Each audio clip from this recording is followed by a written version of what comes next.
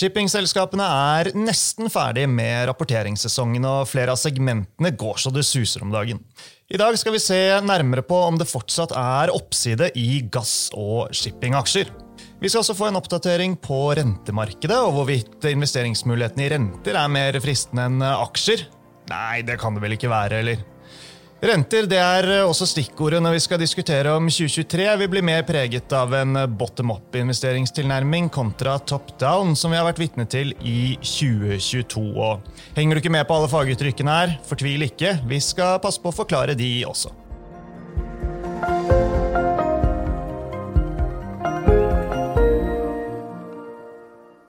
Velkommen til Utbytte. DNB-podcasten der vi forklarer hva som skjer i den globale økonomien og finansmarkedene. Jeg Marius Brun Haugen, og med meg har jeg aksjestrateg Paul Harper og shippinganalytiker Jørgen Lian. Velkommen begge to. Tusen takk. Ja, senere i sendingen så får vi også besøk av investeringsdirektør Tore André Lysebo fra Wealth Management Investment Office her i DNB. Da skal vi blant annet snakke mer om hvorvidt man bør investere i renter eller aksjer nå, eller om det en slags Ole Brumm-tilnærming her som gjelder ja takk, begge deler. Vi kjører på med en klassisk 60-40-portefølje, men det blir senere i sendingen som sagt. Først skal vi til uken som har gått, Paul. Det fredag 25. november. Klokken har passert 12 når vi sitter her og spiller inn i studio. Det var stengt på USA-børsen i går på grunn av Thanksgiving, og det halv handledag i dag, så sannsynligvis så får vi jo ikke så mye mer viktige impulser derifra. Oslo Børs ligger an til en oppgang for uken, men kverner på indeksnivå nå sånn rett i overkant av 1200, og forsiktig opp for året, noe som jo må sies å være greit, da, særlig hvis vi ser til hvordan det har gått i de andre markedene rundt oss. Generelt så vil jeg jo si at det har vært en litt sånn rolig uke, men på den positive siden i markedet. Det riktig nok fortsatt noe turbulens, for eksempel for alle som trader i flyr. Det også noen klare lyspunkter i shipping som vi straks skal snakke mer om, men hva det viktigste du tar med deg fra uken, Paul? Ja, det skal vi prøve å finne på 3 forskjellige ting å trekke frem her, så vi må i hvert fall innom Fed-referatet fra det forrige Fed-møtet, så det noe som verdt å nevne. Oljeprisen har jo også hatt ganske store svingninger denne uken, 9% mellom topp- og bunnotering, selv om totalt sett så det ikke så voldsom endring siden starten av uken. Og så synes jeg yield-kurven noe som kanskje greit å bare stikke innom siden den 10 år minus 3 måneder delen av rentekurven. Det gjerne sett på som den delen som gir best signal for når det eventuelt skal komme resesjon. Og den nå invertert, så det egentlig sier at vi skal være forberedt på en resesjon på et eller annet tidspunkt. Det varierer mye fra gang til gang hvor mye den leder. Det kan være alt fra noen måneder til nesten 2 år. Men nå den kurven på det mest inverterte siden januar 2001, så det egentlig en litt signifikant greie det også, som verdt å bare være klar over. Ja, og det jo interessant og verdt å ta med seg. Vi har jo snakket om dette med inviteringen av yield-kurven før, men det kommer jo stadig flere nå som går ut og sier at de ikke tror USA vil havne i resesjon neste år. Ja, og vi jo egentlig ganske sånn åpen på at det langt fra sikkert at det blir resesjon her, eller i hvert fall langt fra sikkert at det blir noe i løpet av de neste 12 månedene. Jeg mindre sikker på at vi klarer å unngå en resesjon hvis du ser mer sånn 2 og eventuelt 3 år frem i tid, men akkurat på kort sikt så kan det godt hende at ting går relativt greit, for det lett å glemme det at det ikke de samme ubalansene i økonomien nå som det gjerne har vært i forkant av andre resesjoner, og husholdningene har fortsatt en god del tørt krutt, både det i form av penger i banken, men også at vi begynner å se reallønnsvekst nå komme nå, at det sterk lønnsvekst samtidig som inflasjonen kommer ned, så det ikke sikkert at det går helt galt med en gang. Neida. Og dette du nevnte med både rentereferat og ikke minst oljeprissvingninger, det skal vi komme tilbake til etter hvert. Tenkte også bare ta en sjekk da. I en episode for et par uker siden så oppfordret du oss jo til å holde et ekstra øye på kreditspredder og utviklingen for bankaksjene, eller sektoren da. Hva status her? Har det kommet noen nye signaler, eller har det fortsatt i den samme trenden som forrige gang? Ja, så det har egentlig vært en positiv utvikling her. Kanskje mer positivt for bank enn kreditspredder, men kreditspredder har også kommet litt inn nå etter hvert. Men En av de tingene som gjør at jeg litt sånn, jeg klarer ikke helt å bestemme meg hvor signifikant dette er at det ser ut som aksjer leder kreditt nå, heller enn motsatt. Vanligvis så er det egentlig kreditt som pleier å lede når du har bunne formasjoner. Så jeg er litt sånn usikker på helt om man kan stole på dette her, men når vi ser på kredittspreddene nå i forhold til nivået de er på, så priser ikke det inn noe resesjon. Det er en sånn soft landing som jeg tror er det som er priset inn i markedet, så du har egentlig litt sånn dilemma her. Er det på den ene siden så kan jeg si at visdommen av markedet sier at det ikke blir noe resesjon her, eller eventuelt at det er det som er investeringsmuligheten, at risikoen for resesjon er feilpriset fremdeles. Så litt sånn usikker på helt hva som er riktig måte å posisjonere seg her, men så lenge kredittspreddene blir strammere, så tror jeg man kan se for seg at en tradisjonell julerally er absolutt mulig å forvente, men begynner de kredittspreddene å bli litt større igjen, så tror jeg man skal være relativt rask på ballen med å ta gevinst. Men Pål, nå må vi slippe til Jørgen her. Vi må snakke litt shipping også. Forrige uke så snakket vi jo mye om bilfrakt blant annet, og da roste vi deg, Jørgen, som har hatt kjøp på bilfrakt-shipping-sektoren i hele år. Nå er det jo sånn at både Wallenius, Höegh Auto og Gram har kommet ned fra toppene de satte i starten av måneden, og fortsatt å svekke seg denne uken, så er moroa over nå? Eller er det bare på en måte gevinstsikring, eller er det noe annet mer fundamentalt som forklarer at aksjene har begynt å reagere litt ned fra toppen? Bilfraktsegmentet har gått utrolig bra, aksjene har gjort det utrolig bra, og bare man ser på hvordan utviklingen har vært, så er det kanskje sånn at man raskt tenker kan moroa være over. Men vi har jo snakket en del om det her en stund, og så supply-siden i forhold til hvor mange skip som kommer, den er veldig begrenset, og det er fortsatt tilfellet neste år. Og da blir det mer et spørsmål om etterspørsel. Og her har du et segment som nyter veldig godt akkurat nå. Det har vært mye snakk om resesjon, at hvordan skal det påvirke bilsalg og etterspørselen etter bil, og dermed frakt av bil. Men du kan si heldigvis i etterkant av pandemien på grunn av produksjonsflaskehalser og problemer, så er vi egentlig i et resesjonsscenario allerede i forhold til hvor mange biler som produseres globalt. Så hvis du skal tilbake til der du var før pandemien, så er det 10-15% oppside i antall biler produsert, og hvis du skal opp til trendlinjen, så er det 20%. Så på marginen, hvor skal vi? Mest sannsynlig opp, tenker vi, og det betyr at vi kan være positive. Og så er det andre som begynner å bli mer og mer synlige, og det er viktigheten av kinesisk bileksport. Og de siste tallene vi har sett på nå, så har Kina gått forbi Japan i forhold til antall biler eksportert, som er helt fantastisk. Og det er 3 land i verden som transporterer med en snittdistanse på omtrent 8000 nautiske mil, mens resten av verden handler biler på 2,7 nautiske mil. Så det betyr at koreansk, japansk og kinesisk bileksport er utrolig viktig for etterspørselen. Holder vi alt annet like og ser på den boosten som har kommet ut av de 3 sammenlignet med hvor du var i 2019, så er du alt annet like hvis du baserer på septembertallene opp 15% på etterspørsel etter shipping. Og det er en periode hvor flåten har vært fullstendig flat. Så hvis du har en forklaring for hvorfor markedet er blitt så stramt som det er, så er det derfor. Og når du spør hvor vi skal, så husk igjen at i industrien, altså de som produserer disse bilene og visibilitet på behovet for frakt, så er det folk som går ut og hyrer på skip på en kostnad på $65,000 dagen. Og hvis du skal overføre det til inntjeningen i Wallenius Wilhelmsen eksempelvis, som leverte fantastiske tall i Q3, så var det $50,000 dagen de hadde inntjening til sammenligning. Så bare hvis du skal justere opp, altså da lå de på en run rate EBITDA på $1,7 milliarder. Hvis du skal justere det opp til $65,000 dagen, så snakker vi $2,2 milliarder. Det er helt fantastisk. Så kursen har gått langt, men når shipping først blir bra, så blir det bare så utrolig bra. Og det er litt der vi er på vei, føler vi i bilshipping. Ja. Og du har jo ikke dekning på Gram, men det har du på Höegh og Wallenius, så der har du fortsatt kjøp. Stemmer. Yes.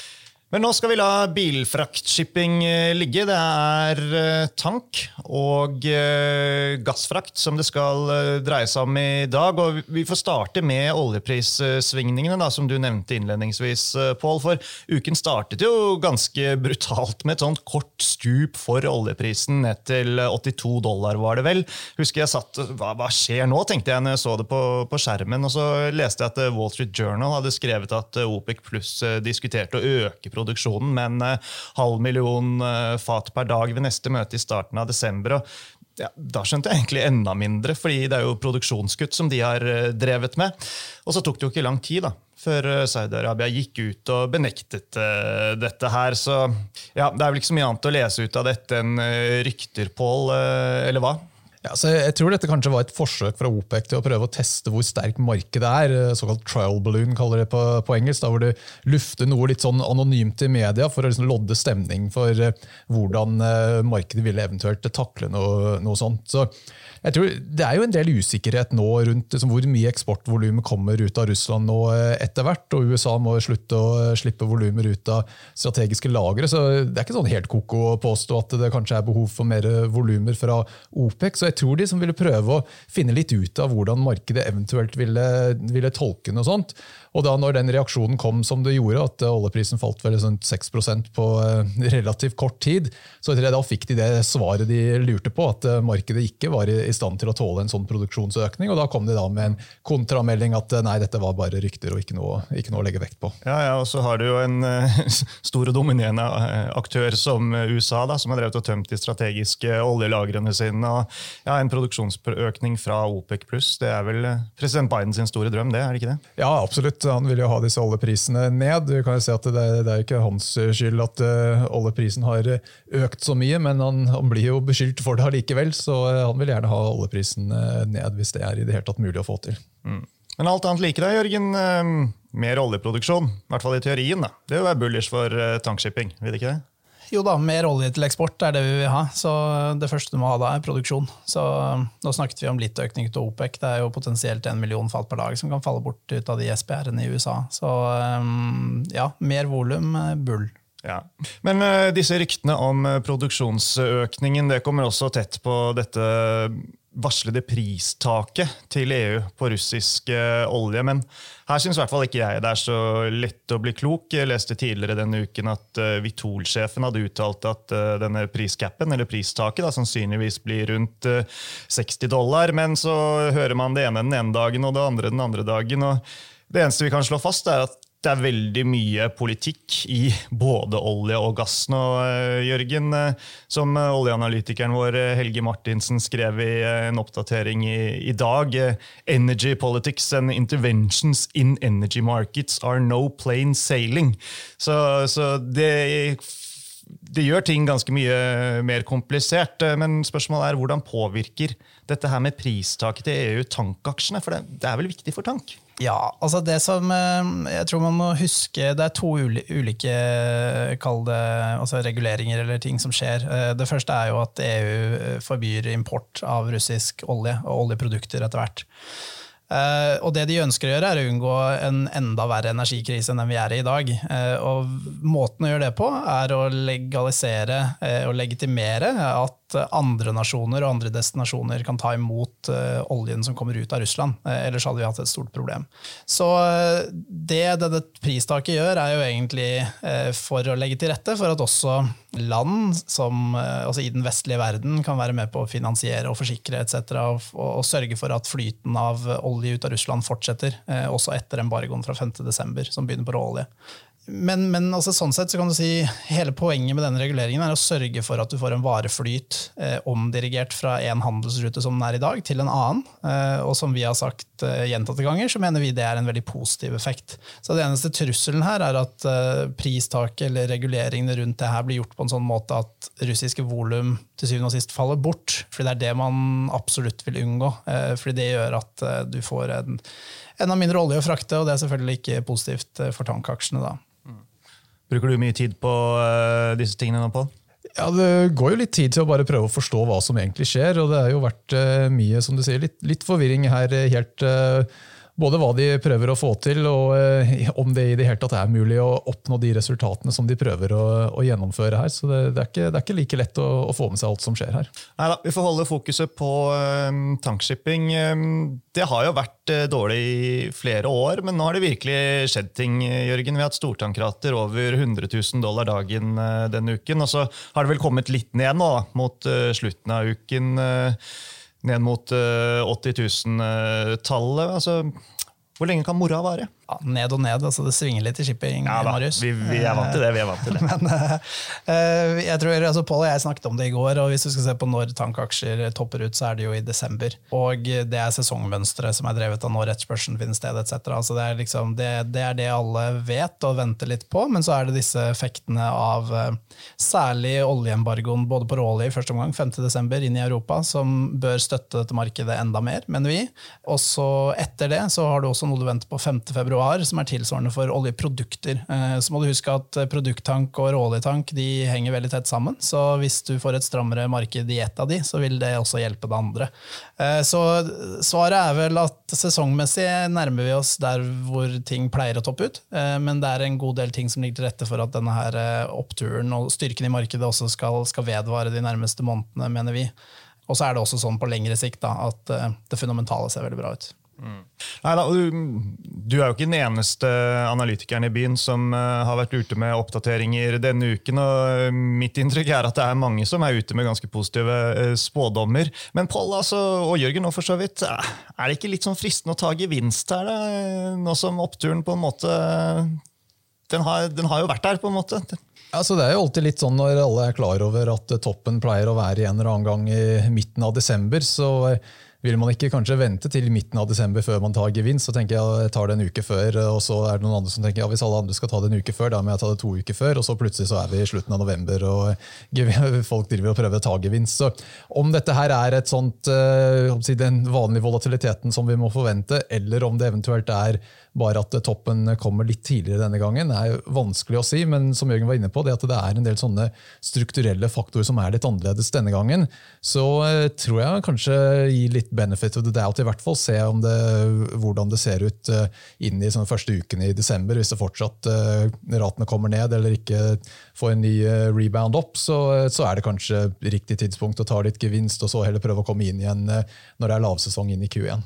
Jeg helt enig i det. Jeg mener det veldig mye bevegelser i disse aksjene for tiden som kan tyde på at folk sitter og teller litt på knappene når det på tide å komme ut. Folk som har ventet på denne oppturen her kanskje ganske lenge, og den har vært veldig god den, så det forståelig. Men i forhold til disse positive analysene på sektoren, så tror jeg det forskjell på hva som skjer fra dag til dag. Da svinger det, og det går mye opp og ned, og man kan snakke sesong innad i året, etc. Men litt av poenget i tank akkurat nå at du har, hvis du ser på det fundamentale bildet og litt lengre sikt, så har du en ekstremt lav ordrebok i forhold til flåten, og du har en gammel og aldrende flåte som på et eller annet tidspunkt vil måtte utrangeres. Og det det som legger grunnlaget, tror jeg, for at folk kan være så optimistiske her. Du har det ordrebok til flåte på 5%, da, som ufattelig lavt, og det leveranser som fordeler seg over de neste årene. Det ikke bare 1 år, og du kan jo argumentere for at 1 år, så jo kanskje 5% flåteleveranser det du bør ha, bare for å fornye flåten vi har i dag. Så det lett å bli optimist når du vet at markedet utrolig stramt i dag. Du har flere positive katalysatorer foran deg, og det langsiktige bildet såpass betryggende. Du har jo dekning på blant annet både Frontline, DOT og Euronav har vel kjøpsanbefalinger på alle. De priset over 1 ganger NAV, altså da aksjekurs delt på løpende estimerte skipsverdier, eller verdijustert egenkapital, som det heter på fagspråket. Ikke dette et tegn da, på at det begynner å bli dyrt? Jo, du kan si det. Så kommer det litt an på hvor ligger verdiene i dag, da, som du baserer denne naven på. I dag så det vel noenlunde på paritet med hvor nybyggsprisene og det som da litt interessant å merke seg, at hvis du veldig positiv til markedet de neste par årene, og hvis du bestiller et nybygg i dag til den prisen som reflektert i et skip på vannet, så sier du i praksis at du ikke skal generere noe overskytende verdi i mellomtiden. Men det samsvarer relativt dårlig med det bildet folk har på hvordan markedet skal være de nærmeste par årene. Så det du kan si at per i dag så du på mer eller mindre nybyggsparitet på et skip du kan få i dag, og i mellomtiden kan du tjene uhorvelige mengder cash hvis spådommene slår an. Så det en ting, så du kan si det kan ligge innbakt i det her at verdiene skal opp, som kan reflektere at du priser ting over NAV, fordi som alle vet, skipsverdier veldig volatile, samme som ratebildet. Det andre det at hvis du i en situasjon da, hvor markedsutsiktene så bra, nettopp fordi ordreboken til flåten så lav som den så si 5% i dag. Sist gang markedet var bra, så hadde du 20% ordrebok av flåte til sammenligning. Og det setter en helt annen posisjon, så du kan argumentere for det at verdien av de skipene som på vann og genererer penger i denne perioden, de skal være verdt mye mer. Og det kan forsvare da, at du priser deg over NAV. Ok, vi skal snakke litt gasshipping også. Du positiv. Du har kjøpt på Cool Company og Golar LNG, mens Flex LNG, der har du hold. Altså, hvor viktig energisituasjonen i Europa når det kommer til gasshipping? Altså det har vært det som har diktert hele det markedet, mener jeg, de siste månedene, det siste halvåret, kanskje mer. Du har fått et sånt skifte i hvor etterspørselspunktet, altså hvor hovedetterspørselen for den marginale lasten av gasshipping og det har flyttet seg fra Asia til Europa. Og det gjør at du må konkurrere på pris for å få de volumene inn til Europa, og det det du har gjort i Europa, og gjør at spreaden til amerikansk gass eksempelvis blir veldig, veldig vid. Og når spreaden utrolig vid, så det ekstrem betalingsvillighet for frakt også, og det det som holder markedet opp i dag, på tross av at du kan argumentere for at noen av de fundamentale tonnmil-etterspørselsindikatorene ikke så gode som markedet kanskje burde indikere. Da. Ja, fordi at du peker på at du ser kortere seilingsdistanse, flåtevekst på i snitt 10% de neste årene, men samtidig så det disse arbitrasjemulighetene som det som driver fraktmarkedet nå. Ja, det helt riktig. Så det du kan gjøre at så lenge det en prisforskjell mellom to regioner, så kan du regne på hvor mye du villig til å betale i frakt for å ta ut hele den differansen. Og noen av de nivåene du har sett på den arbitrasjen og potensialet for rater gjennom vinteren har vært ekstremt høye. Det har vært snakk om $3 millioner per dag, og så betaler du $150 000 for å slutte et skip på et år, ikke sant? Så shipping tar en utrolig liten del av arbitrasjen, som en indikasjon på at shippingmarkedet ikke tight, men så arbitrasjen så utrolig stor at det likevel drypper mer enn nok på klokkeren. Ja, og det kommer jo også et sånn gasspristak som EU holder på med, men her det også stor uenighet tydeligvis, og ja, noen kaller det en ikke-sak, og jeg tror egentlig ikke vi skal gå så veldig inn på det i dag, rett og slett. Men hvordan vil en kald vinter i forhold til en mild vinter påvirke gassfraktmarkedet? Og da tenker jeg altså i Europa. Da. Ja, per nå så du har hatt en periode hvor lagernivåene i Europa har vært veldig høye, fordi etterspørselen har vært lav, og de har klart å bygge opp lagerne i forkant av at man trekker det gjennom vinteren som regel, når det større behov for energi. Jeg tror med en gang du ser at det litt rom igjen i lagerne, så kommer man til å løpe løpsk etter å få tak i så mye energi og gass som mulig for å prøve å fylle tomrom som alle forventer kommer når vinteren ruller over. Så ja, det blir en switch, kan du si, at plutselig så blir det etterspørsel i Europa igjen, og prisbildet kan gå ut, arben kan utvide seg, etc. Ja, vi kan jo ikke spå været, så det får vi jo rett og slett bare se da, hvordan det blir. Vi får ta med at vi hadde Cool Company i studio her hos oss tidligere i dag, og de som har lyst til å gå mer inn i detaljene på hva de gjør og hvordan de tenker, de kan se presentasjonen på video inne i aksjehandelsløsningen til DNB. Frontline får vi bare avslutte med da. Tankshipping-aksjen over alle tankshipping-aksjer handler på rundt 136 kroner nå, kommet ned fra toppen på 147 i starten av uken. De kommer med tall neste uke, onsdag 30. november. Ja, kan denne dippen i aksjekursen gjøre det lettere for selskapet å innfri investorenes forventninger? Jeg tror de kommer til å levere veldig bra tall, og ikke minst tallene for kvartalet nå en ting, men guidingen for hva som har skjedd så langt i neste kvartal. Utbytte her kan kanskje bli en joker? Ja, det greit å nevne. Tradisjonelt så har vi ligget med en høy utbyttegrad basert på EPS da, i vår modellering på aksjen, men nå det jo faktisk i en spesiell situasjon i Frontline i forbindelse med sammenslåingen som de driver med opp mot Euronav, som gjør at man har en begrensning i utbytte på 15 cent frem til den tender-offeren som skal bli annonsert ferdig. De 15 centene de betalte de egentlig ut i Q2. Så i prinsippet så kan det gjøre det vanskelig at det kommer man skal ikke ha noen høye dividendeforventninger i hvert fall for Q3, på tross av at kanskje resultatene vil være utrolig gode og reflektere det sterke markedet vi har nå. Så. Ja. Det blir spennende. Neste uke, onsdag også, vi skal videre få inn en ny gjest, så tusen takk for at du var med, Jørgen. Bare hyggelig.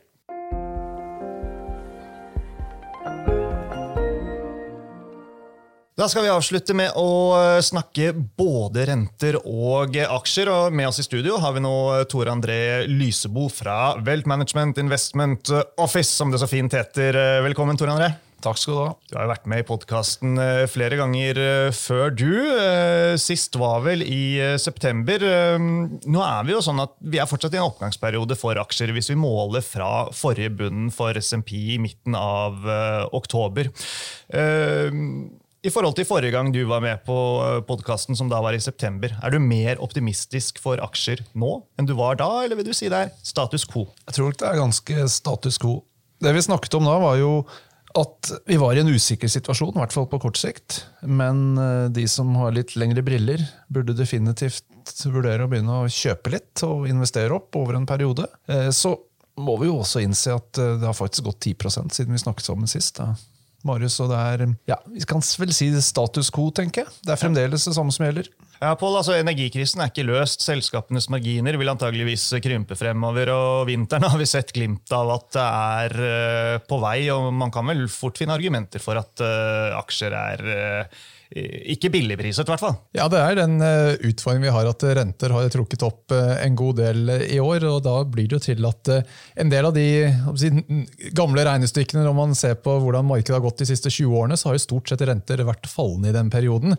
Så det litt viktig å ta med seg at når rentene trekker opp, så gjør det at prising, i hvert fall relativt til renter, blir ikke like attraktivt som det kanskje kan se ut i første øyekast. Samtidig det jo litt mer optimisme knyttet til at Fed får til en myk landing. Husholdningene har tydeligvis kanskje enda mer å rutte med enn det mange har trodd. Europa har nok gass på lager til at de ser ut til å kunne klare seg gjennom vinteren, så det jo litt positive skudd der ute, Tor André? Ja, definitivt.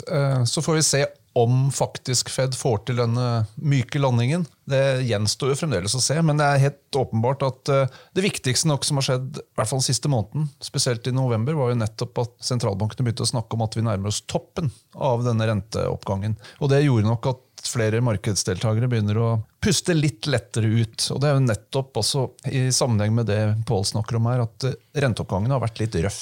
Ja, Pål, altså rentereferatet til den amerikanske sentralbanken, det kom onsdag denne uken. Fant du noe interessant der? Altså, sier Fed virkelig at rentetoppen ikke langt unna? Ja, det ble tolket litt duete i hvert fall. Når det sagt, når vi ser på hvordan markedet priser renteutviklingen fremover i forhold til det de gjorde før referatet, så har det ikke vært veldig store forskjeller der. Det fremdeles ventet 50 punkter renteheving i desember. Toppen nå forventet å være rundt 5 blank, sånn cirka. Før referat så var det 5,1, så det har kommet litt ned i forhold til der det var. Men jeg tror kanskje det viktigste at nå har vi egentlig hatt et år hvor renteforventningen har steget jevnt egentlig måned etter måned, og da hele tiden så har vært så at man må justere opp forventning til renter. Men nå har vi egentlig hatt 4-5 uker hvor det har gått relativt sidelengs. Det har gått litt opp den ene uken, litt ned den neste.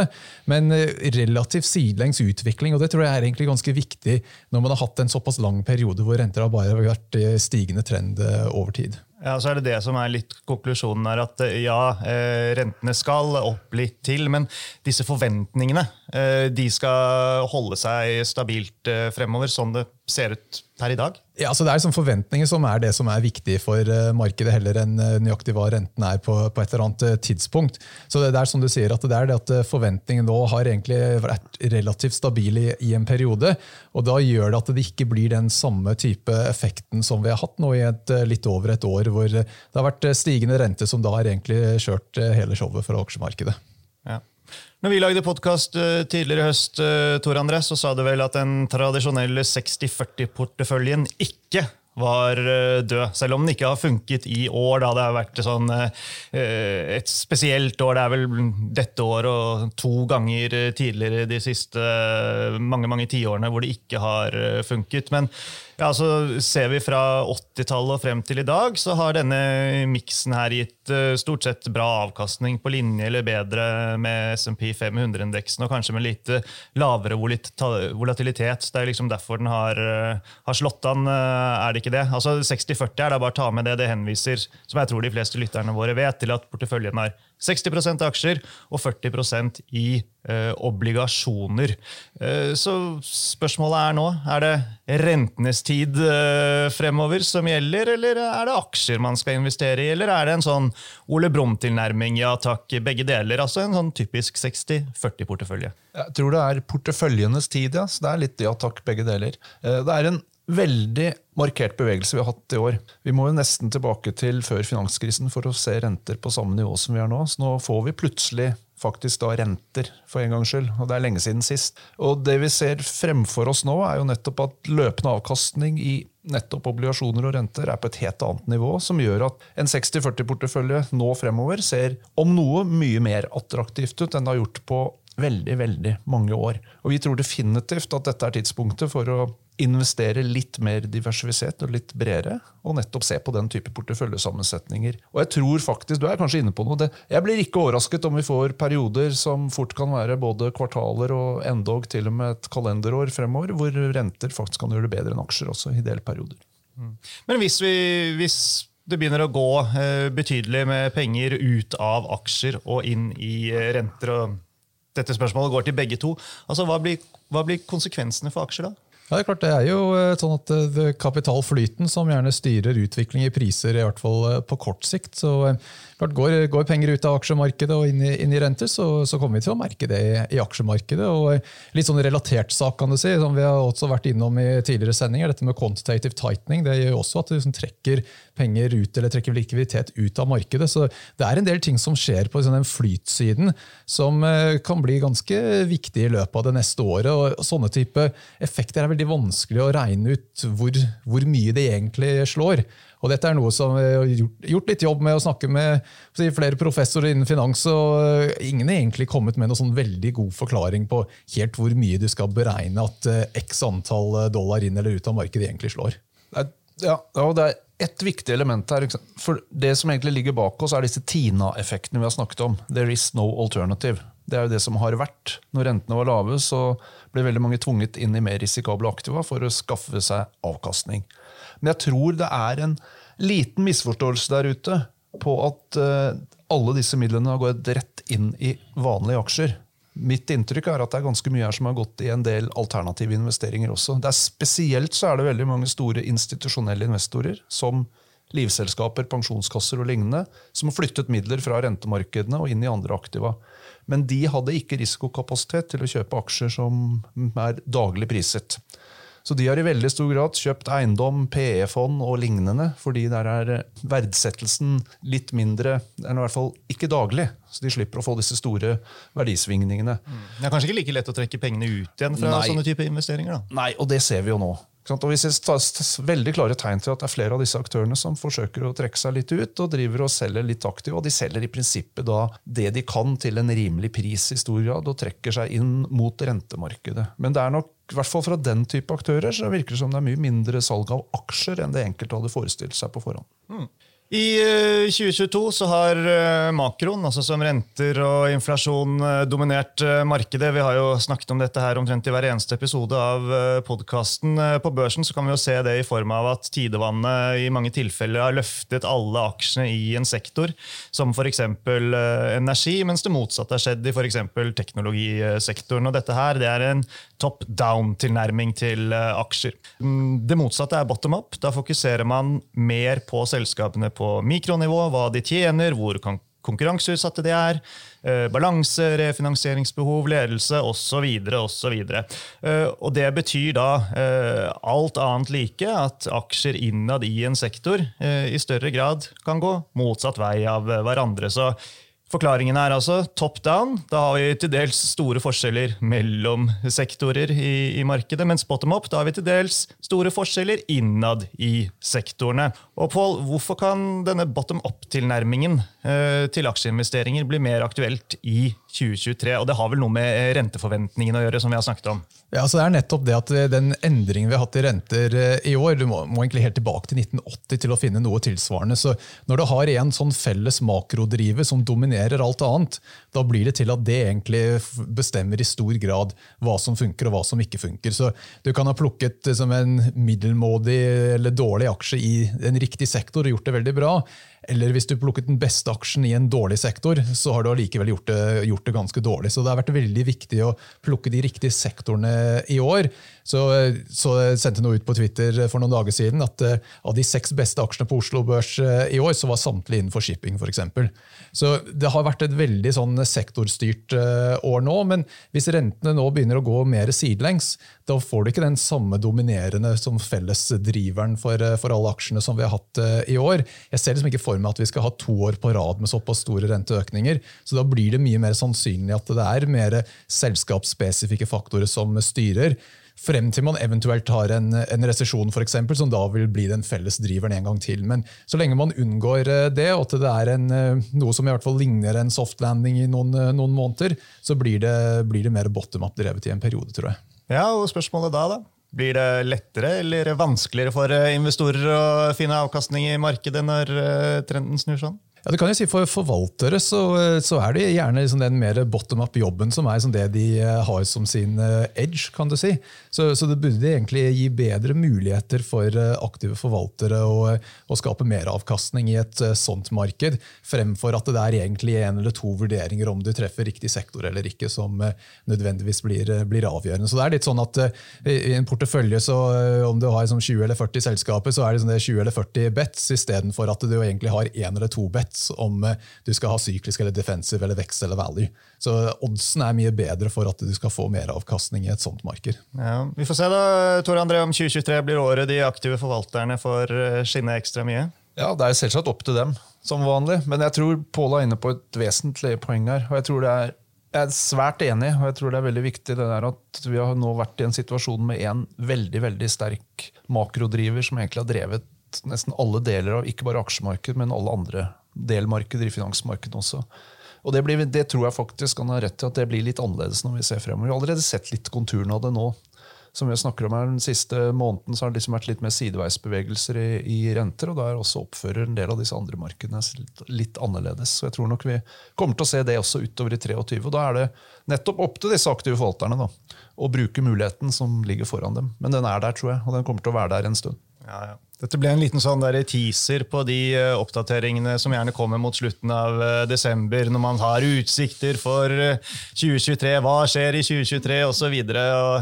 Ja, vi må vel gjøre det i år også, må vi ikke det? Ja da, det kommer noe. Jeg driver og prøver å stable sammen litt forskjellige argumentasjonsrekker her. Jeg har ikke helt konkludert helt hva vi skal mene, men jobber med saken i hvert fall. Ja, men det er godt å høre. Med det så tror jeg vi runder av for nå, så da gjenstår det bare å si tusen takk til dere begge for at dere var med. Takk til Jørgen som også var med tidligere i sendingen, og sist men ikke minst, tusen takk folkens til alle dere som hørte på.